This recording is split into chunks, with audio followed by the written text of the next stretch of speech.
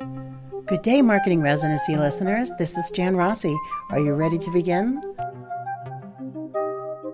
Let's start. Hey everyone, Jan here. I hope your days are going okay. I heard somebody say, I think it was John Kelly, an astronaut in space for a year. He said things go best when you have a schedule. He says it goes by faster. When you have a schedule, you got things to do, you stay on your schedule, and you make it work. And I've found that to be so true. So I've been staying on schedule and it's going pretty well. And I hope you're staying on schedule too, now that you're all working from home and, trying to just do what you got to do in order to keep your business going. I wanted to mention today that Google My Business has had a kind of a complete slowdown, and I noticed they didn't let one of my posts go up today in a picture, and I'm like, why? I didn't go against terms of service. So they asked me for feedback. I said, this makes no sense why you didn't post my stuff. So I said, guess bots are ruling the world now. And so I gave them feedback, right? And then I waited 5 minutes.